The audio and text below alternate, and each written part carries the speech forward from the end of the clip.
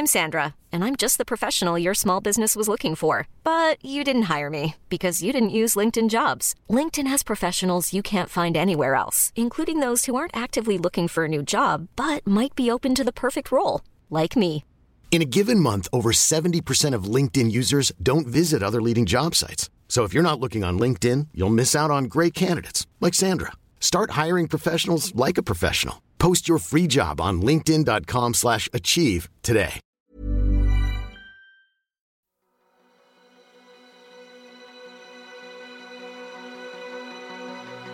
Welcome to the Wild Tales podcast, and this one is a particularly special one as we're here recording in front of a live audience. The podcast is presented by the Book of Man and supported by Talisker Single Malt Whisky, who have given everyone a special hot chocolate. I have two fantastic guests today for this special edition. Firstly, we have Megan Hine, a survival expert and adventurer who runs expeditions around the world and works on TV shows with Bear Grylls as well as her own, including the recent Curse of Akakor, in which she guided a team into the Amazon jungle in search of a city of gold. My other guest is James Ketchell, an adventurer who is the only person to have accomplished the ultimate global triathlon, rowing single-handedly across the Atlantic Ocean, reaching the summit of Mount Everest, and cycling 18,000 miles around the world. He also recently circumnavigated the world in a gyrocopter.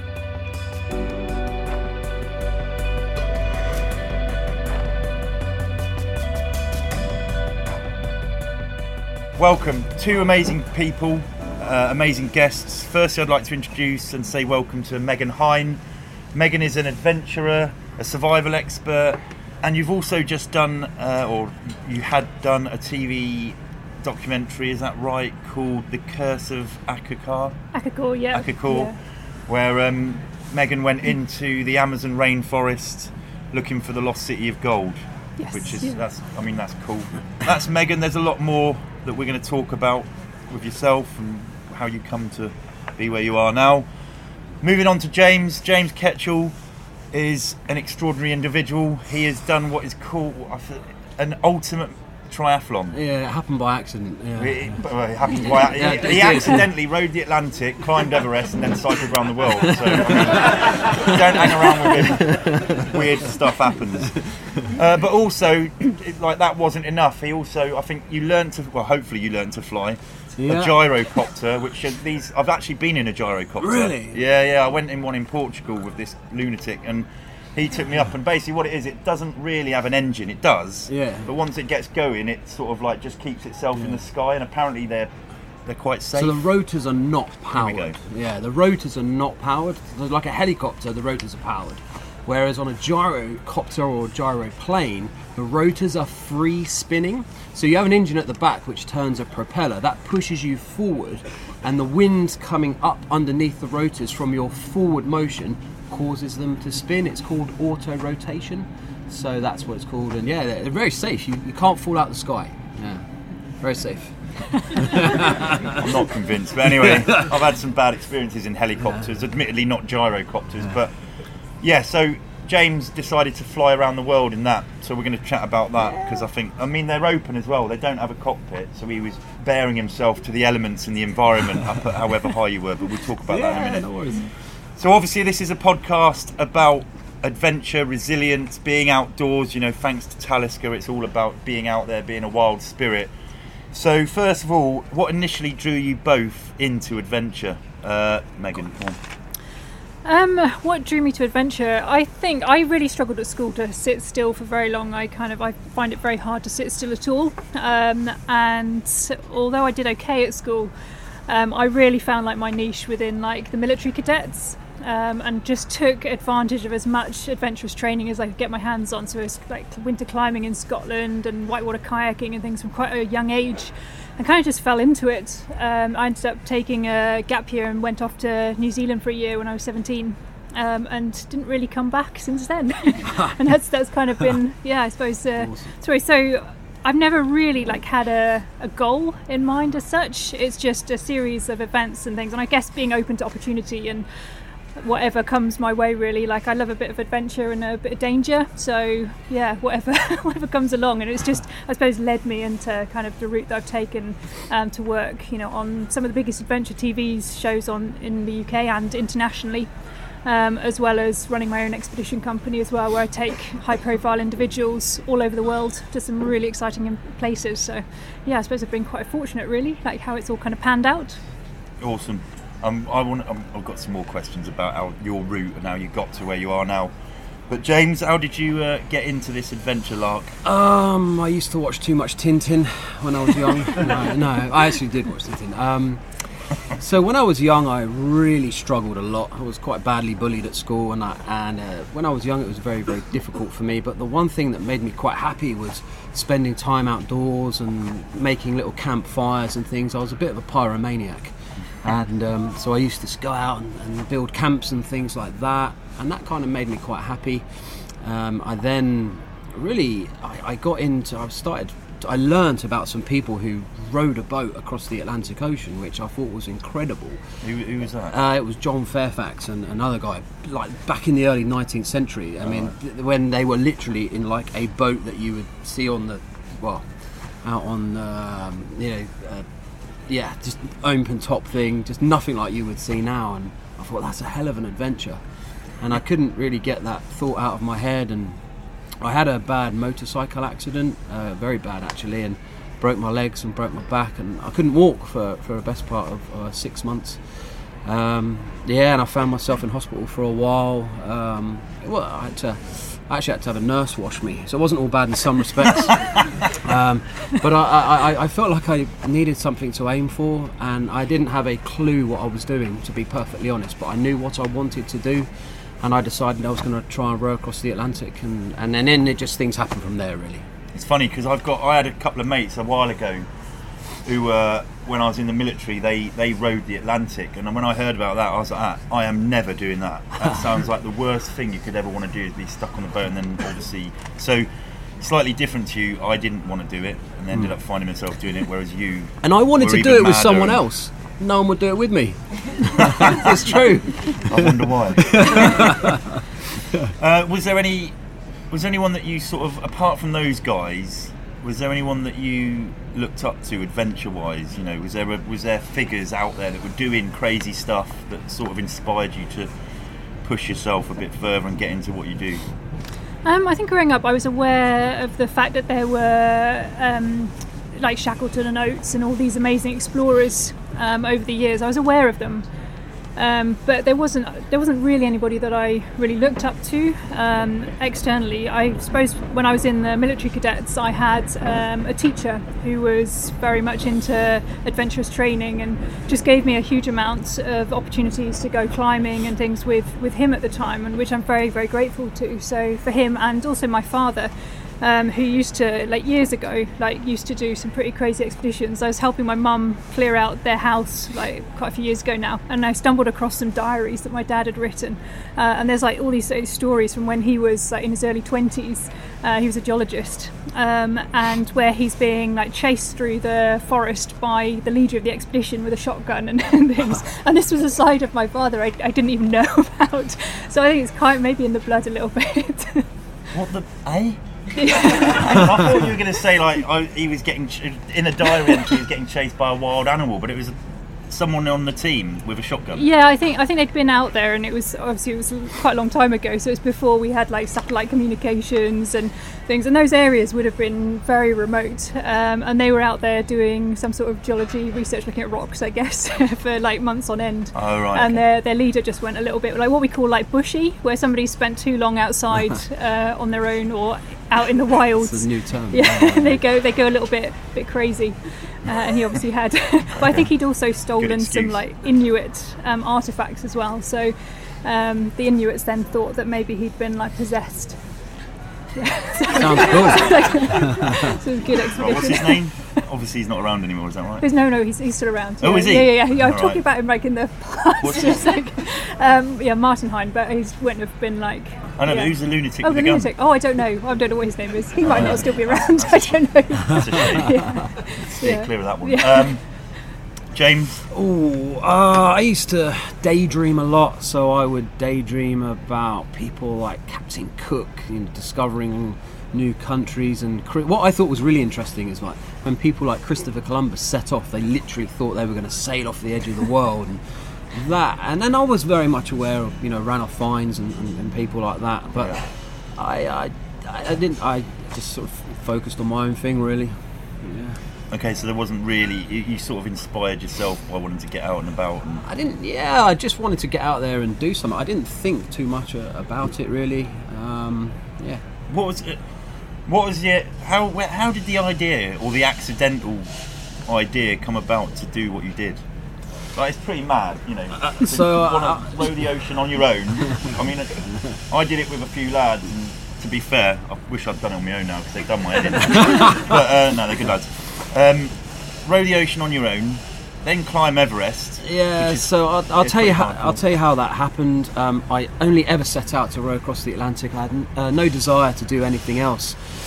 But during my preparation, I met another guy who was rowing across the Atlantic as well, and he happened to be. We just kind of clicked. We became good mates, and he was a very accomplished high altitude climber.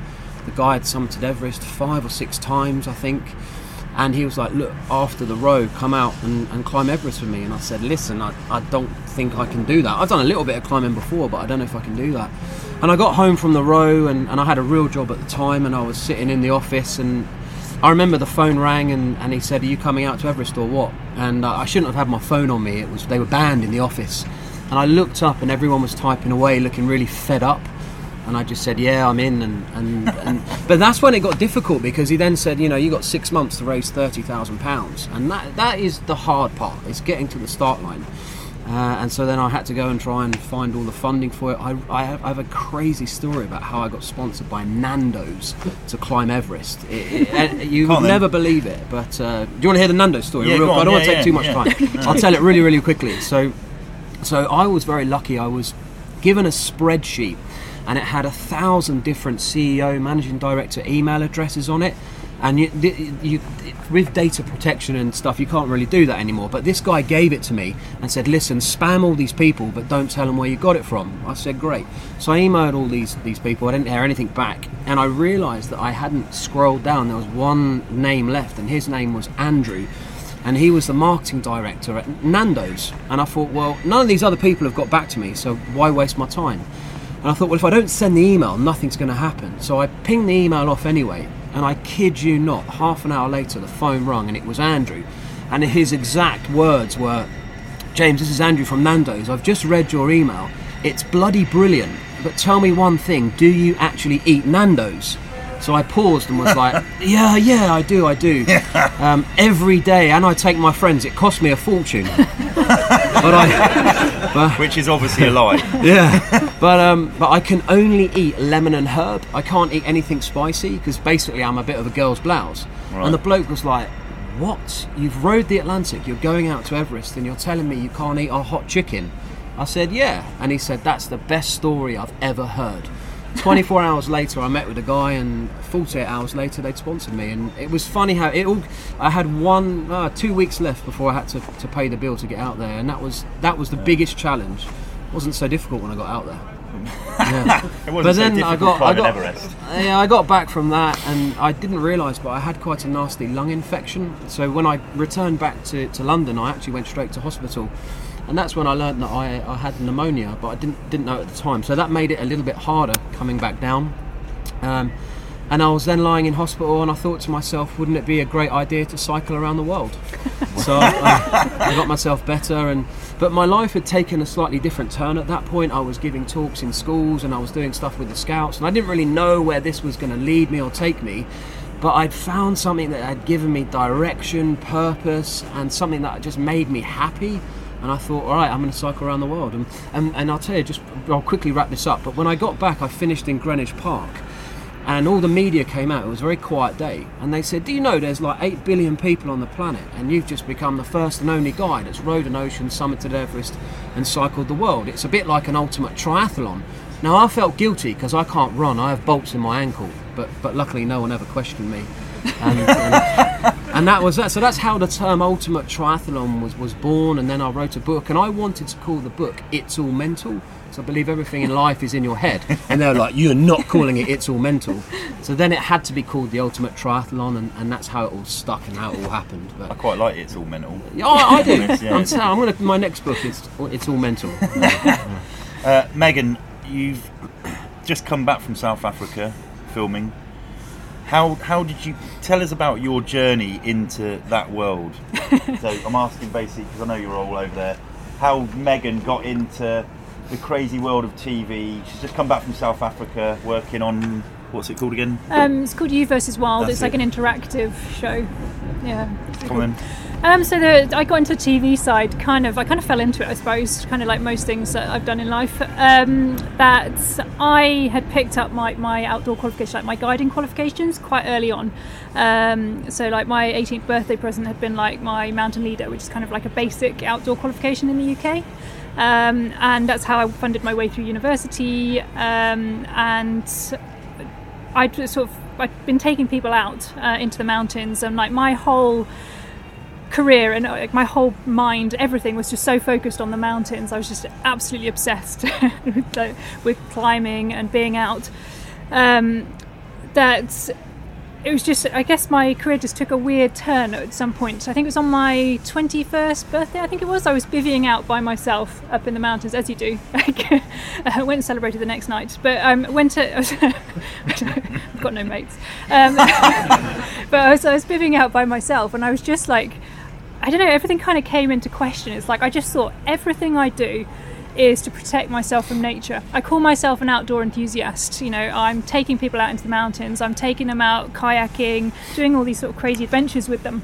But everything I do is to protect myself. I'm putting on my waterproof jackets, you know, I'm putting myself in my tent. When I'm climbing, I'm putting my metal protection in the rock to stop me falling off. Like, I know very little about this world around me. And it was just a stroke of fate, luck, whatever you call it, that the next week a mate of mine had got some tickets to a talk on bushcraft, and I was like, well, that sounds really dodgy, but I'll go along and see what that's all about. So I went along to this talk, and this company happened to be looking for apprentices, and I was just like, wow, like, you know, a tree isn't just a tree. It's got all these medicinal properties and all these plants and stuff, and all the history and things around it. That I applied for this apprenticeship, and somehow they gave it to me, and I ended up spending a couple of years doing an apprenticeship in bushcraft and survival, and that's where I started leading expeditions, so working on sort of very much anthropological expeditions to start with. So travelling the world, taking people out, going and spending time living with native tribes, and then going and putting their skills into practice in jungles, deserts, mountains all over the world. And then I moved out to the Alps. I was living out there for 10 years. While I was out there, I was kind of freelancing as an expedition leader, and I was working for this one company who just started doing the bushcraft and survival consultancy for a show called Man vs Wild, with this, at the time, unknown presenter called Bear Grylls.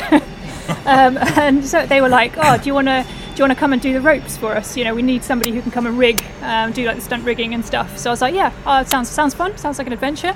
I'll come along. And very quickly they realised that I had the survival skills and the mountaineering skills and the rope skills and the expedition guiding, leading, being able to look after people in these environments.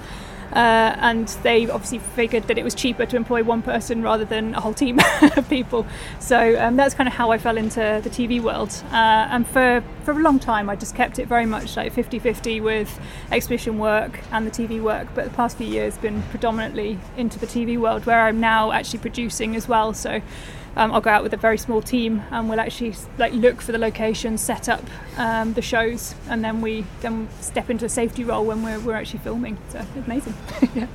Megan earlier said very humbly that her job is basically tying knots for a living. So, it is, yeah. I mean, there's a bit more to it than that, but yeah, she does tie knots. Mate, you're free. We'll come on to other things in a bit, but your 3 journeys that made up the ultimate triathlon. What was the hardest part of the whole thing? It might, as in mentally and physically, minus the raising the money. mentally was just taking the first step and believing I could do it. I'd wanted to row across the Atlantic for years and years and years. I kept putting it off. I was very worried about what other people thought of me. I would let other people's opinions shape and dictate what I did. And it's funny, you know, when I got out there, I thought, why have I put this off for all these years? It wasn't easy. I ran out of food 230 miles from Antigua, so you'll never hear me use the word starving ever. But it was a magical experience. And then but it honestly wasn't that difficult to row across the Atlantic. For me personally, everyone here could get in a boat and go tomorrow. And if you're not a very good rower, guess what? You've got 3,000 miles to learn. You'll get good. There's not really that much to it, to be honest, but you've got to want to be out there. Like, if you only want it 99%, I'm telling you that other 1% will get the better of you. So mentally that was quite difficult to begin with, but physically the hardest thing I've ever had to try and somehow overcome is climbing Everest. I've physically found that extremely difficult. I didn't have any mental problems. I was out there with other people. Everyone around me was really supportive, but I guess the best way to describe it is imagine sprinting 100 meters as fast as you can. So you're that out of breath, and it's like that just getting out of your tent, putting your boots on when you're at 8,000 meters. It's quite difficult. It takes a bit of getting used to, but then it usually takes about 2 days to get from the summit back down to base camp, but it took me 4 days to get back down because I didn't know at the time I had quite a nasty lung infection. Right. And I have never ever been so close to just collapsing. And you know, it's funny because when you think you're tired and you're hungry and you've been up a long time, you're actually only at 50% of what you'll actually be able to do. And probably not a good idea to try and find out what your limit is, but yeah, Everest was very difficult for me physically, and I was able to stand on top, not because I'm some kind of badass adventurer. It was a lot of things came together and I got quite lucky. Yeah. And then cycling around the world was just amazing. That wasn't physically difficult. I cycled 100 miles a day for half a year. Now that's not even quick. The fastest, the record is half the time.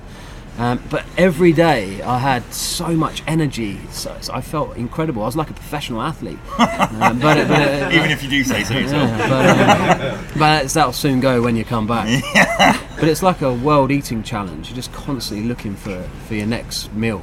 But so the story there that he's just that James has just mentioned about obviously the Atlantic, the Everest, the mountain, and the cycle. The one thing that sticks out for me is he said that he ran out of food 230 miles from Antigua. What happened?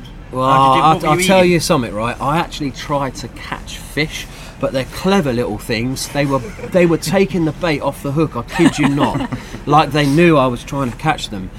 So just an FYI, if any of you find yourself out there, you need a harpoon gun and you'll get them really easily. So I couldn't catch fish. I'm a terrible fisherman. Now, in the end, I was about 70 miles out from Antigua, and I saw a mast on the horizon, so I used the VHF radio, and I managed to get in contact with them, and they came over and dropped some food off, and that enabled me to carry on. And it's funny, I spent the whole time out there. It usually takes about 70 or 80 days to get across the Atlantic as a solo rower. But it took me 110 days, 4 hours and 4 minutes. Not that I was counting, right? But the entire time I was just wishing it away. I just wanted to get there. And then when I was in the last 24 hours, I didn't want it to finish. I just wanted to keep going.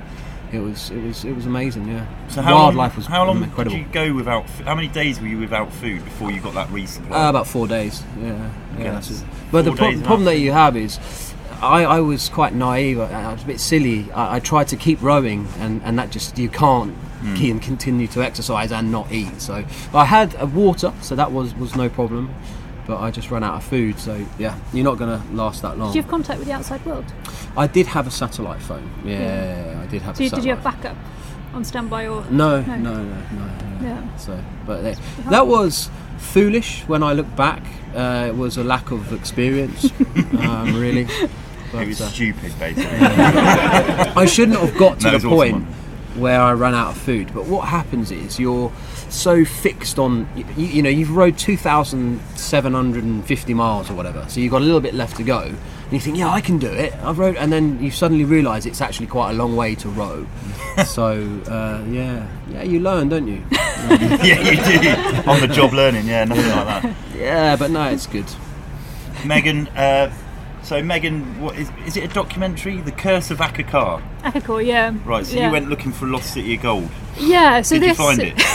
Well, you guys gonna have to watch, but come on. So this was like Facebook got in touch with me beginning of last year, and they'd got this like amazing like idea that I was just like, this sounds unreal, because it's basically a true story. Back in the 70s, I think it was, there was a journalist called Carl Brugger, who met this native Indian guy. This was out in Brazil, and this native Indian guy related the story of his tribe and his people, and it involved like alien interventions. It had Nazi stories in it. It was just this fantastical story that you read in this book and you're like, wow, this is just insane. And I hadn't realised that it was a true story.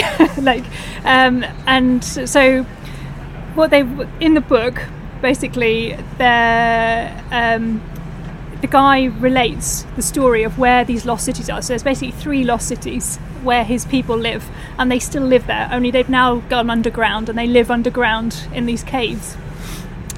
So what we were sent out to do was to go find these caves, and in the 80s, sort of again before satellite phones and things, people were reading this book and were like, wow, this is an incredible story, and were captured by this story, and were then going out to these locations to try and find these cities.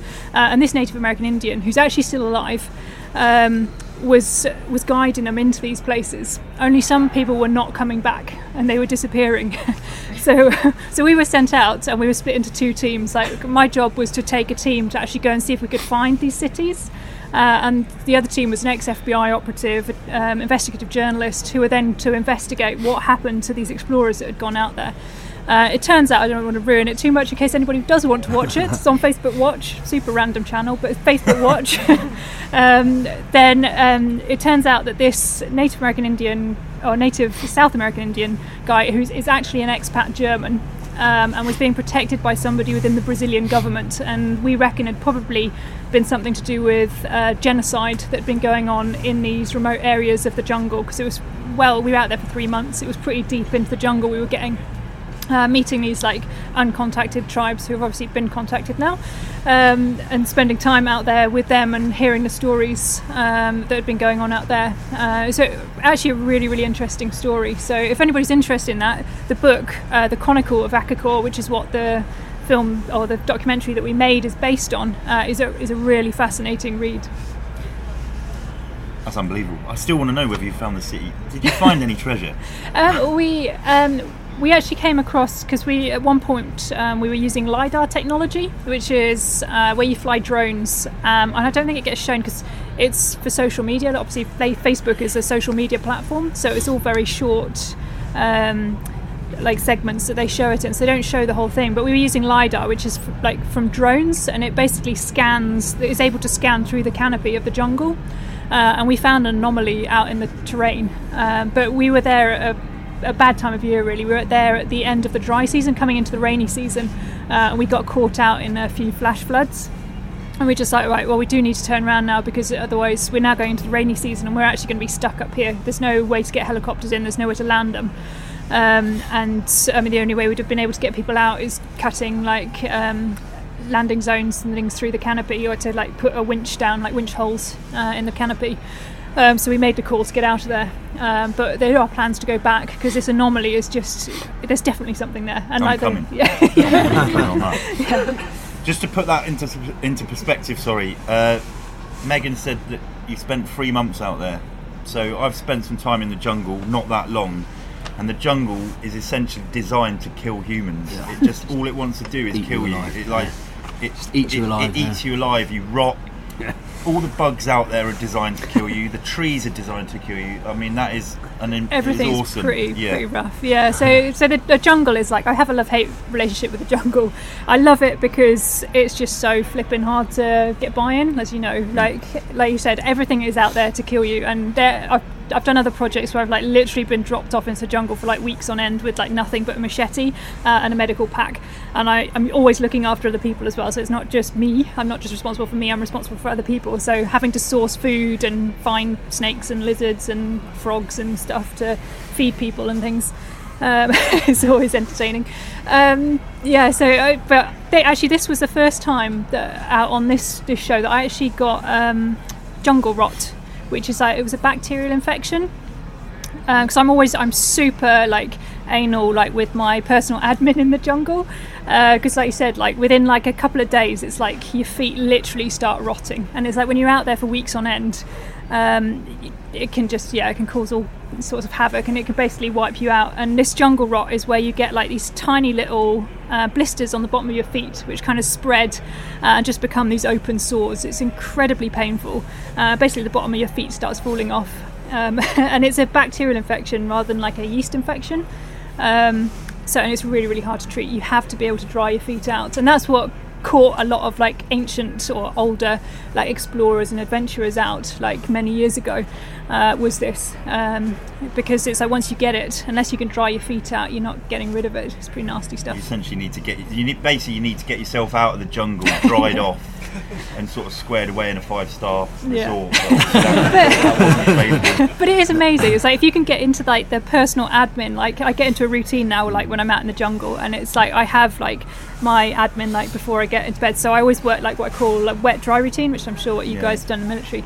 It's like where you have like your wet kit that you wear during the day, and you have your dry kit, and it's like your dry kit and your bedding, like you are fighting to keep that dry because the jungle's like flipping wet, like it's really wet, so you're like fighting to keep it all dry, and then like once you've finished all your admin, like once you get to camp, you put your hammock up, you've done everything you need to do in there, you're then go for a wash, like make sure you wash. I always carry like little antibacterial soaps and stuff, wash myself, wash my clothes, and then I can get into my dry kit, and then when I get into my hammock, I've got my routine of like I always carry like antifungal foot powder, which literally goes everywhere into all like the nooks and crannies, because you will start developing yeast infections, which is pretty unpleasant if you don't.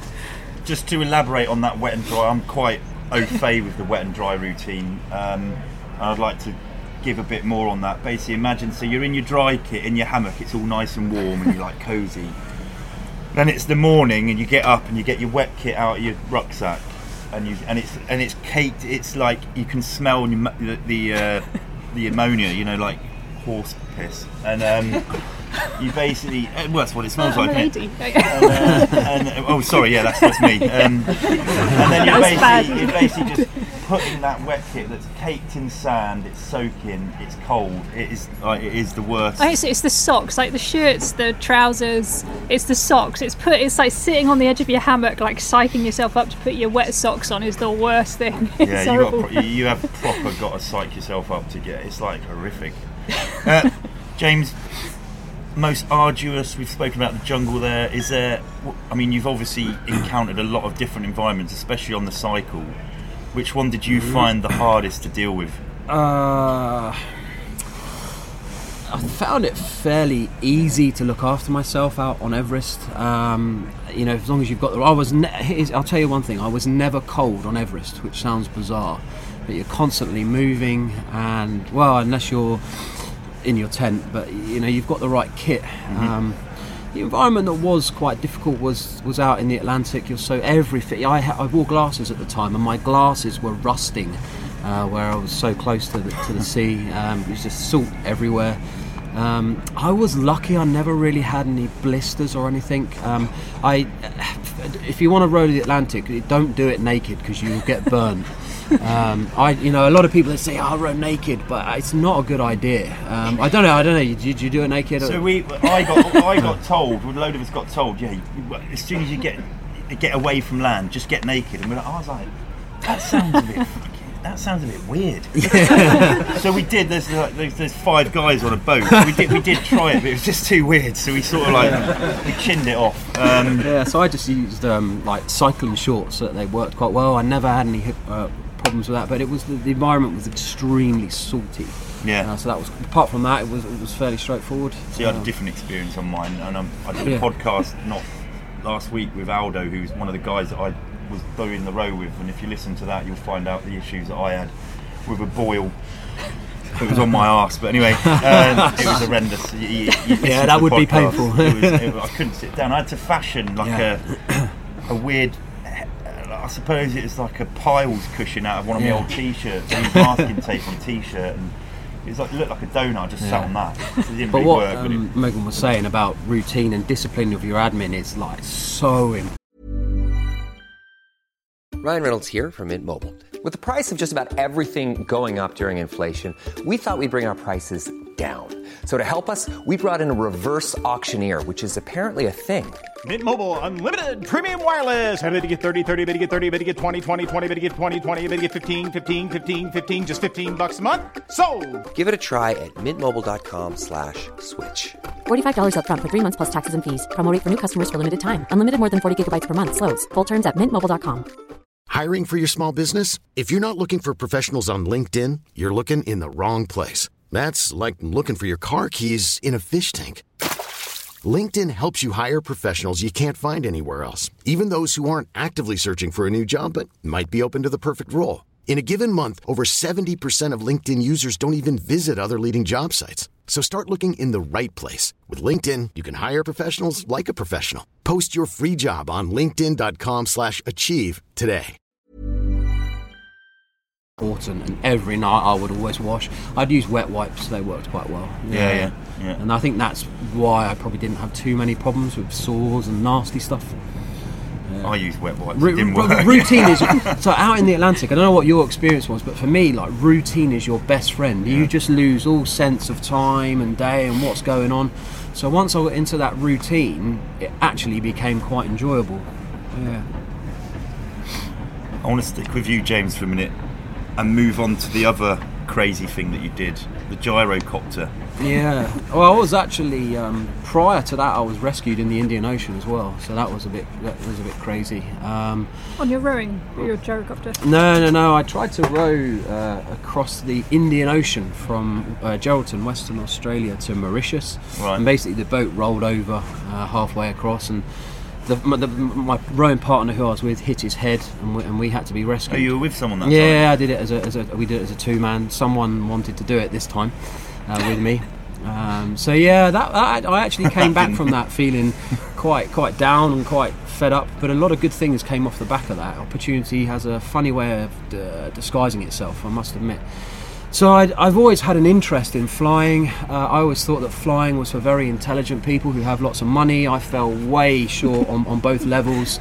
But I thought, you know what, if I can somehow row a boat a long way and climb a mountain and do a bit of cycling, why can't I at least have a go at trying to do this? And I wanted to do something different, and gyrocopters, they are very different. I started learning how to fly. And where I used to race motorbikes, I think I had fairly good coordination and balance, and I picked it up quite quickly. And I remember halfway through my training, I said to my instructor at the time, a very patient guy, which was useful, I said, I'm thinking about flying one of these around the world. And you should have seen the look on his face. And he actually said to me, well, you'd better book in for some more lessons then, hadn't you? So I did, and I then made the decision that I was going to try and fly one around the world. No, at the time, no one had successfully flown a gyroplane around the world. The challenge that you have, it's a very small aircraft. You're limited to how far you can fly. You're subject to weather. You can only fly VFR, which is visual flight rules. How far can you fly on a tank of fuel? So on a tank of fuel, so I had a big ferry tank that would sit in the back. And with that, I could fly 500 nautical miles. But that's. How long is 500 miles in that thing? It depends on what the wind is doing. But I would cruise at around 90 knots, which is about 100 mile an hour in terms of speed. But if you had a tailwind, you go a bit quicker. But if you had a headwind, it would really, really slow you up. What about if you need to go to the toilet? I never had a problem with needing to go to the toilet. See, I'd have a drama with that. So what I very quickly realised that you cannot drink too much coffee before you fly. But when you're flying, you're running on adrenaline. There's no autopilot. It's very open, and it's a bit like flying a motorbike in the sky. But no one's going to pull out on you, which is very useful. And it's just magical, you know. They're highly capable machines. You could fly at 10,000 feet. But I always flew about 1,000 feet above the ground. So in Wyoming, I was flying at like nearly 10,000 feet. But most of the time, I was flying very low. I even flew under the Golden Gate Bridge. It's a grey area. Awesome. You're not really supposed to do that. But then it's not like the air police are going to get you, are they? Well, you got to be a bit careful. And then I came back across the Atlantic via Greenland, Iceland, Faroe Islands, because that's the only way. They're like the world's largest sort of stepping stones. Did you wrap up cold? Yeah, I mean, where it was open cockpit, a lot of people said to me, I don't understand why you're flying around the world in an open cockpit aircraft.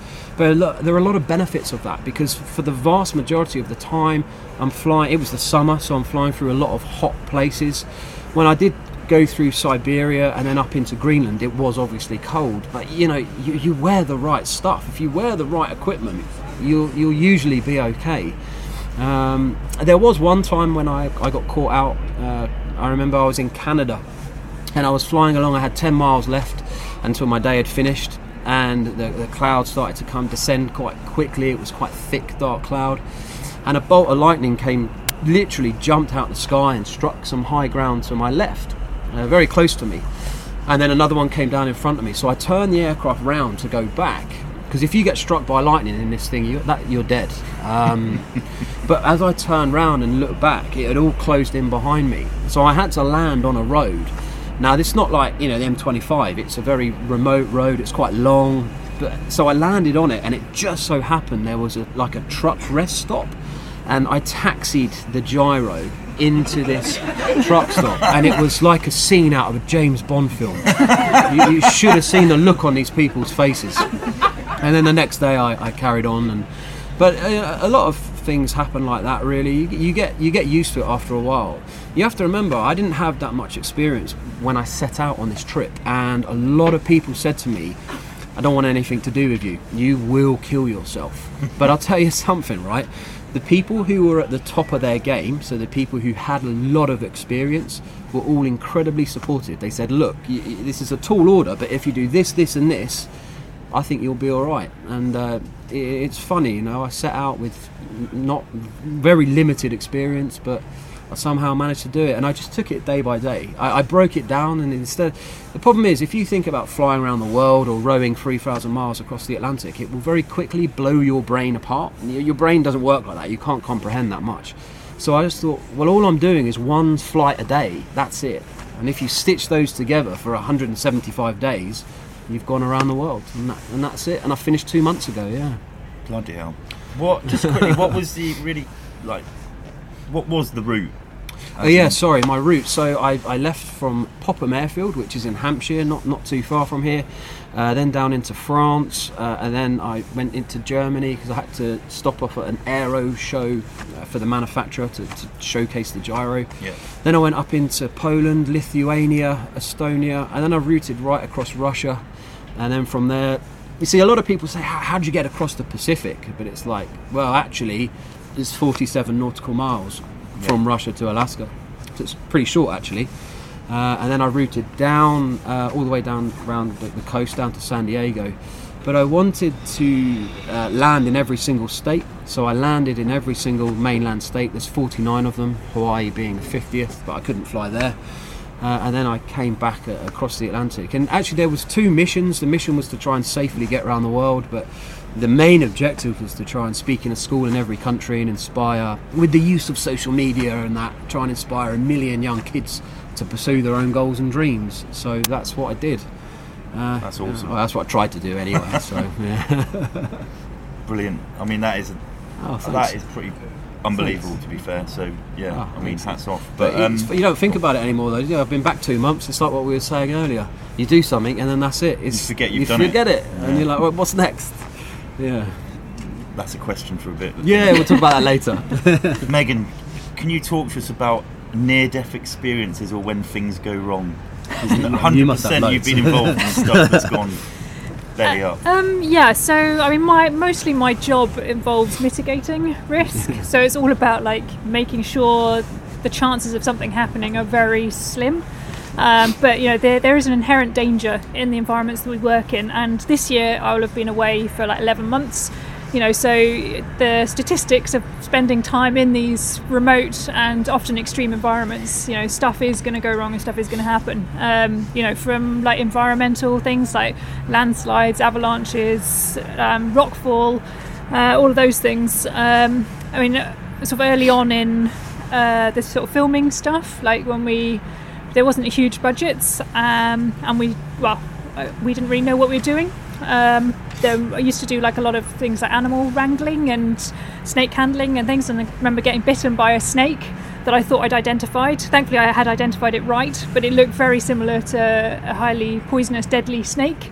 And it bit me, and it was amazing actually, because I was holding this thing and I had enough time for like my brain to be like, wow, as it like dislocated its jaw. It's like, shit, you only see that in like National Geographic films and stuff, and then it like attached itself to my hand. I couldn't get the damn thing off my hand, and it was like for the next half an hour I was like, I hope I've identified this right. Obviously I did, because I'm still here, but but it was in those moments where you realise actually no, we now need to start actually hiring medics and animal wranglers who actually know what they're doing.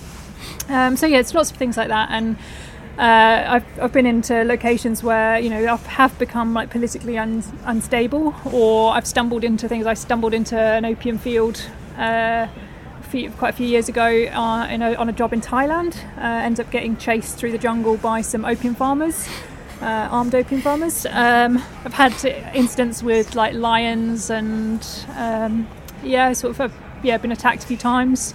It's just, I suppose it's the nature of like the job. by people. Oh, by people. I was like, lions? Yeah, no. Come out that way. But I think I actually like the biggest thing for me in these environments is actually like the human influence. I think going into these environments, and it's like I kind of appreciate the risk of going into those environments. I kind of understand like that the animal behaviour is pretty understandable. Like I can kind of understand that if you corner a wild animal, it might attack. You're in its habitat. You're not really supposed to be there. If you piss it off, it's not going to be very happy with you. And I kind of accept that risk and the environmental risk, but it's the human element that always catches me out. And I think it's that because it's such, in my head, we're supposed to be rational beings. Yes, underneath it all, we're animals, but we're also rational beings. And it's like when you're operating in areas like this where you just, you don't know how the people around you are going to behave or react. It's good dinner. That to me is like, I find that quite hard to deal with, and I think it's the human factor for me that's like far more unpredictable. And obviously being female in some of these environments, I'm often working in areas where I'm heading up a team, and the countries, they don't necessarily see women on the same level as a guy, and it's like I have to put my ego aside in those scenarios to be able to actually get the job done. I've worked in places where I just thought if there wasn't a team of guys around or near me, like I wouldn't be coming back out of that environment, and that's something I have to keep playing at the back of my mind. These cultures, it's not my culture, and I have to be respectful of that and be very aware of that and put my ego aside, which unfortunately I think like with the rise of like adventuring and adventurers, it's like that we feel like that we are entitled to go to these places and behave how we want, and that's something that I would love to see addressed actually, is because we are in somebody else's culture and you have to respect it. Right, I'm very aware of time, and I do want to open it up. I want to open up to the floor questions as well, but I'm just going to ask one more question myself, and that is, you've both done unbelievable things, amazing things. You're going to go on to do more, greater, bigger things, no doubt. What are your best traits as you as a person? What is it that makes you able to do what you do? You go first. I don't know. So I think from a professional standpoint, and this was something that actually took me years to actually accept in myself, because I spend so much time like surrounded by guys, and guys were my role models for most of my life. I very rarely worked with any other sort of women that are in the similar role to what I do. so I suppose I always kind of looked at the guys that were around me and their sort of way of leadership, but my way of leadership is very much about empathy and being able to relate to other people. So I suppose like manipulation is probably a better way of putting it. It's being able to get into the psyche of somebody and be able to guide them, with empathy, with understanding, and with compassion. And that's not necessarily sympathy. That's not taking on their emotions. Otherwise, it becomes dangerous. Like when you're trying to go for a summit bid and you know it's dangerous and you shouldn't be doing it. But it's being able to understand and being able to get onto the same level as that person. It took me a long time to recognise that as a positive thing, but that's, I suppose, that, and I suppose my ability to be able to handle my emotions, like in the wilderness. This is out of my comfort zone, but like put me out in the jungle, and it's like, I can separate out my emotions and I put them into a box, and I can get on with the task that I need to do. And like, particularly when stuff goes wrong, and you have to react very, very quickly. Put aside those emotions, the fear and anxiety that might, overtake you. Be able to separate those out so you can actually, save somebody's life or get somebody out of there and prevent like the snowball effect and things going south very quickly. Very, very good answer. So follow that one. Very long. Well, I guess one of the things that I've learned over the years is actually just to actually believe in yourself. I left school without any qualifications at all. I still don't have one to my name. I can fly an aircraft, but I don't have any qualifications. And actually, the hardest part was just sort of believing that I could really do it all. And actually, after a while, you start to realise you can do a lot more than you actually think that you can. And so I've had a lot of people tell me that I can't do things, or I'm crazy, or they don't want anything to do with this. So developing thick skin in the world we live in today is quite useful, especially with social media. Everyone's got an opinion on something. And just, I suppose, I've been quite fortunate. I've set my mind on something and I've somehow been able to make it happen. And I'll tell you one thing that I have been able to do, which is quite useful, and Megan sort of touched on it as well, is actually believe in other people. If you can develop the ability to get other people to buy into what you're doing and get help from other people want to help you in this world. I've found more than not. When I cycled around the world, and certainly when I flew around the world, I'll be playing forward favours for the rest of my life. I kid you not. And so sometimes you have to just trust people and just get out there and do it, and go with your gut feeling as well, because that's quite often right.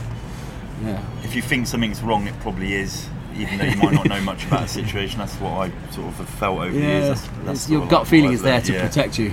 Okay, so that's me. I'm going to stop gobbing off now, and I'm going to open it up to the floor. So what I'm going to do, because there's no mics for you guys out there, you're going to ask a question. I'm going to repeat it and look like an idiot, but that's for the benefit of these things here, and then they are going to answer it. So who's first?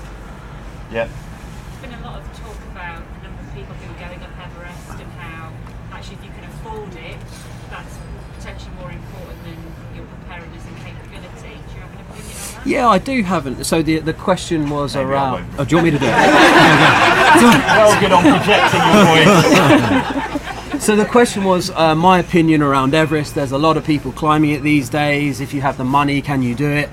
There are a lot of people doing it. I climbed a while ago, back in 2011, and there were quite a lot of people then.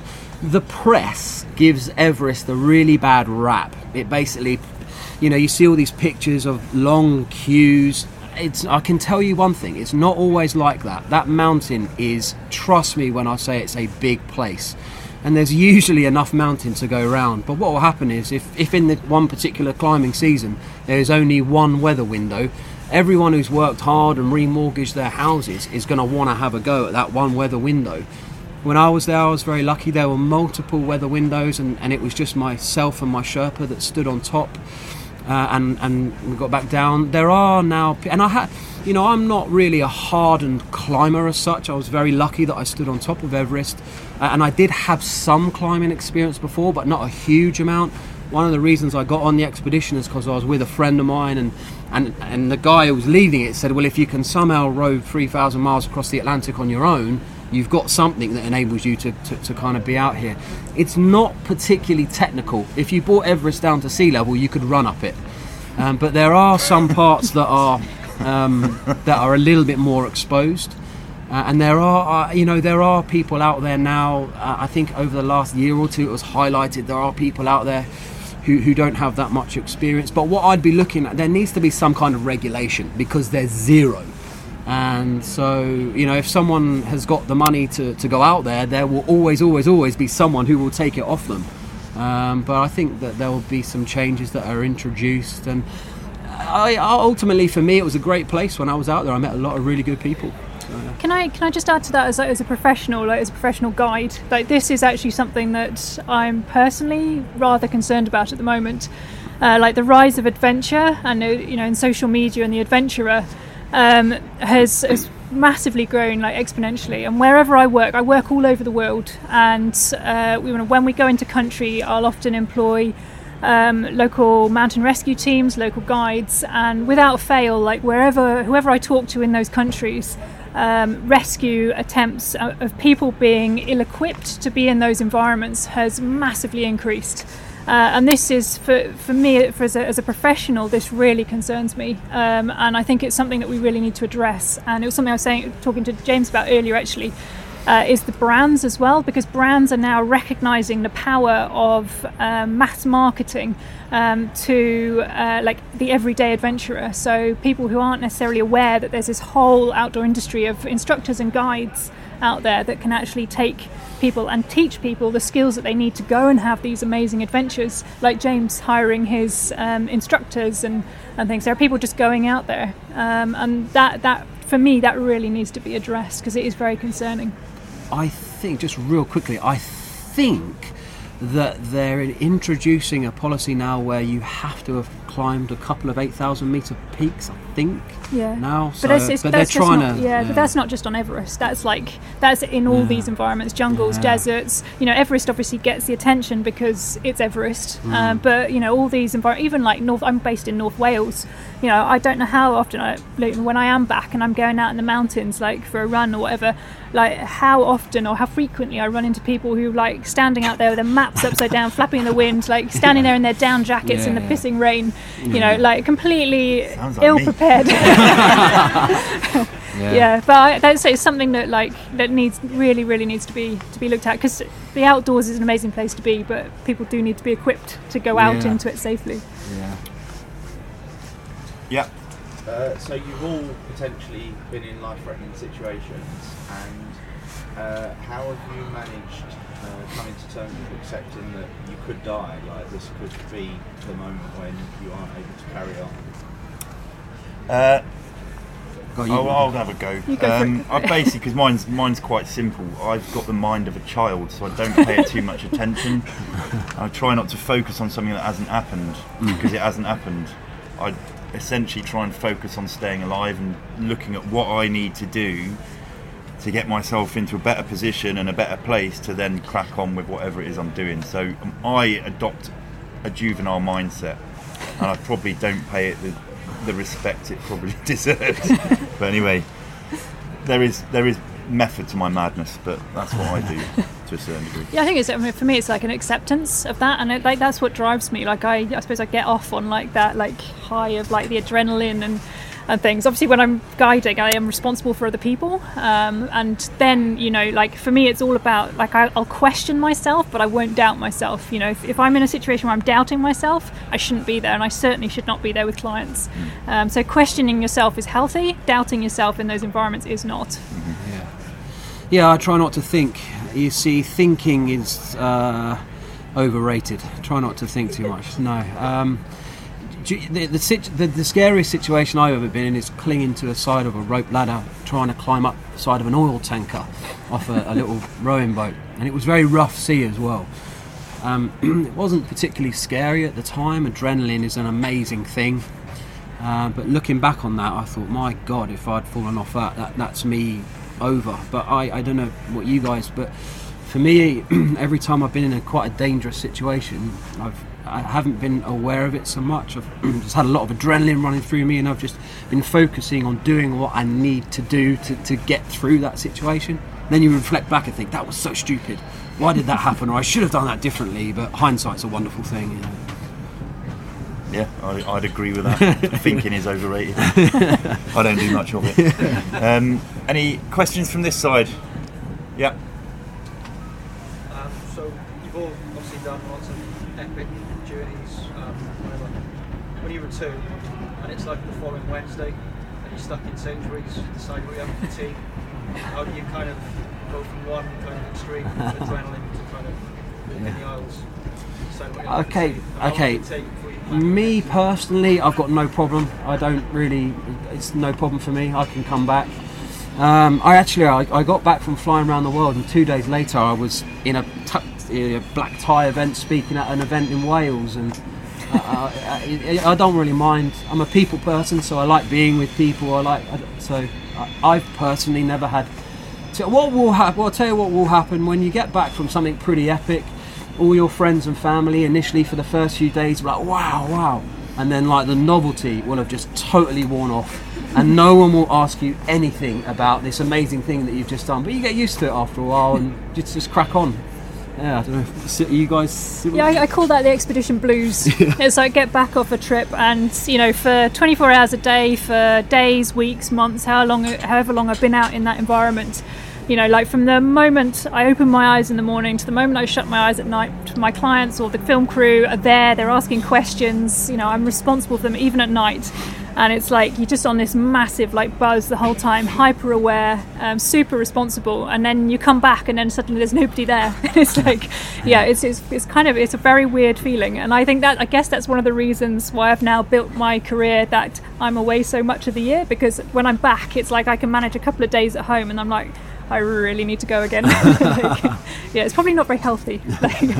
For me, when I'm on these expeditions or whatever it is I'm doing, I actually dream about being in Sainsbury's, so I ain't got an issue with it. I'm quite happy to be mooching about the aisles, picking up bottles of Baileys and whatnot, so yeah, I'm happy with that.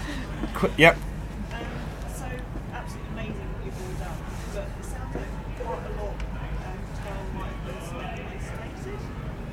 What on earth do you do with your mind? You said you try not to think, but surely there's a lot going on in your head after days. Yeah. Okay, so when I was out in the Atlantic, I was out there for quite a long time on my own, but I felt like I needed to be rowing towards something, so I used to write down in a little book all the things I wanted to do when I got home, and I had a lot of time to think, and so I'd try to use that time wisely. I tried to learn Spanish on a podcast and failed miserably, but it kept my brain active, and I listened audiobooks. I don't know what you guys, but audiobooks, best friend. I love audiobooks. So tried to keep my brain active, but in a positive way. I try not to let my brain wander too much, otherwise I'll end up going off on a wild emotional roller coaster ride, talking about things that have not even happened yet and probably never will happen. So I call it staying on an even keel. I try to stay on an even keel. Yeah. So I'm usually with clients, but I still feel quite isolated, because ultimately, not necessarily with the film crews, that's kind of a different job, but when I'm with my clients, I'm often the sole leader, and that can be quite isolating, because you're responsible for all these people who are looking up to you. And don't necessarily have the same skill set that you do, that can be quite isolating. And when you're out in somewhere for long periods of time, and I have to keep my mind active, and I do something which I call scenario planning, which maybe sounds a little bit morbid, but it's on those down times, when you're kind of like just walking along rather than you're not necessarily climbing or doing anything that's particularly like dangerous in that moment. But I'll run little scenarios through my head, so I'm keeping my brain active and prepping it to react if something happens. So I'll be like, okay, if I'm walking on here and my client falls off the edge of the track here, how am I going to get them out? We're 24 hours from help. Like, what am I going to do? Through to like alien spaceships crashed in front of me. Like, what am I going to do? Because you're basically, what you're doing in that, it's like visualization that athletes do. It's like you're tricking your brain into believing that it's been in that situation, it's already dealt with it, so you're actually ready. And it's like when you're out there for months on end and you're absolutely knackered, and like you just really need to sleep. I have to be able to keep my brain going so that I can actually be responsible, and that's the way I do that. I've never done anything on my own. I've always been with people, and they're normally my mates, and they do my head in, so I dream of isolation on those situations. I did an expedition not long ago in a canoe. There was 2 of us. We had a canoe each, and I spent most of my time on the other side of the river because he'd done my nutting. But no, we were mates. I've never really had that isolation thing, so I like the team aspect side of doing something. I like sharing my experiences with other people. I think we are cracking on with the time, so I'm going to have one more question if anyone wants to fight over. Okay, yeah. So you've said that thinking is overrated. Speaking from a personal point of view, I overthink everything. I naturally have a very anxious mind, and I often find that it overpowers me and it gets the better of me. So I'm interested to know, where do you get your mental fortitude from? But also, what are your coping mechanisms when that fortitude starts to slip, and sort of how do you get out of that place? For me, I'll go to the gym. That's like really the best thing for just leveling my head. And I'll listen to an audiobook because it takes my mind off and calms me down. The human brain is programmed to tell you not to do things because it wants to. You're supposed to take the path of least resistance. The human mind doesn't want to do anything that's difficult, so it's normal. So when you're having doubts, that you tell yourself it's okay. That's normal. You just need to kind of just say, hey, just push them to the side, and what's the worst that can happen? Just carry on. Yeah. You've got any advice? I have a real fascination with the psychology of survival, and why certain people go out into survival situations and they'll walk out alive, whereas other people don't. And the reality is that, like in our everyday lives in London, there's maybe like a lot of stress and things, but they're not necessarily life or death scenarios. But whereas when you're genuinely out, and this is where like the outdoors is such a therapeutic, has such therapeutic benefits, is that when you're actually out there in those remote and extreme environments, you have to get on with stuff. You have to do it because you are responsible for yourself, and you have to own the decisions that you're making. There's no vagueness involved in that, and people just come into their own. And it's often the people that question themselves at the most that actually really thrive in these environments. And it's like that. I love that. Like when I'm guiding, when you see somebody who comes full of self-doubt and then just goes away like this superhero, it's amazing. Yeah. So you need to go on an expedition. That'll square you away. I'll have a quick go at that as well. A lot of it comes down to you need to train your mind a little bit. You need to make sure that you're a lot more present, living in the now. Again, it comes down to having that sort of like juvenile mindset slightly. Kids are great, when they're an 18-month-old, they just live in the moment. They don't care what's happened, and they don't care what's not happened and what might happen. They just live in that moment. It takes a bit for us to get ourselves back into that mindset because we're adults. We've learnt stuff. But that's a big one for me, and then the other one is being a little bit more sort of respectful of your emotions. If you wake up in the morning feeling a bit low, or there's something going on in your mind, sit down on the end of the bed or sit down on the couch and actually explore why you feel like that, instead of ignoring it and then continuing on with that anxious feeling or that feeling of anger or that feeling of dread. Have a look at why you feel like that. Address it, go and do what you need to do, whether it's going to the gym or having a cup of coffee or paying the bill that's pissing you off.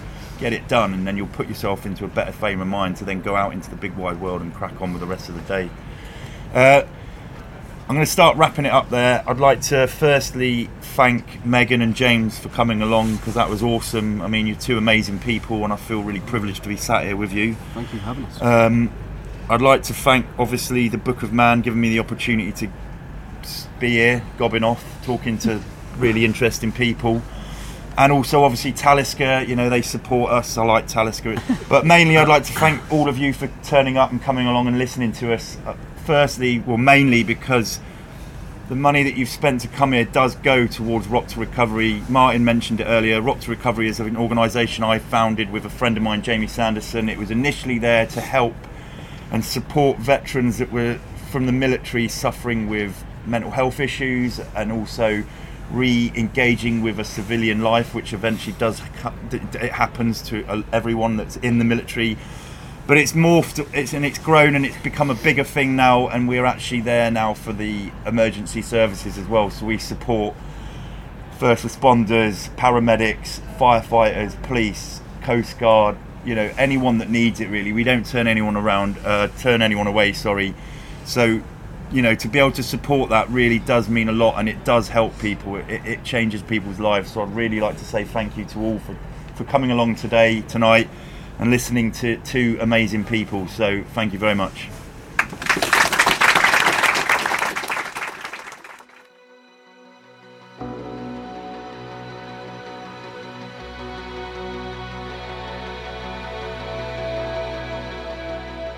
Thanks very much to Megan and to James and to our audience here. I hope you enjoyed the chat. Don't forget to subscribe to the podcast and follow me and the Book of Man for the latest news. Thanks to Talisker for supporting us, and make sure you follow them too. Cheers.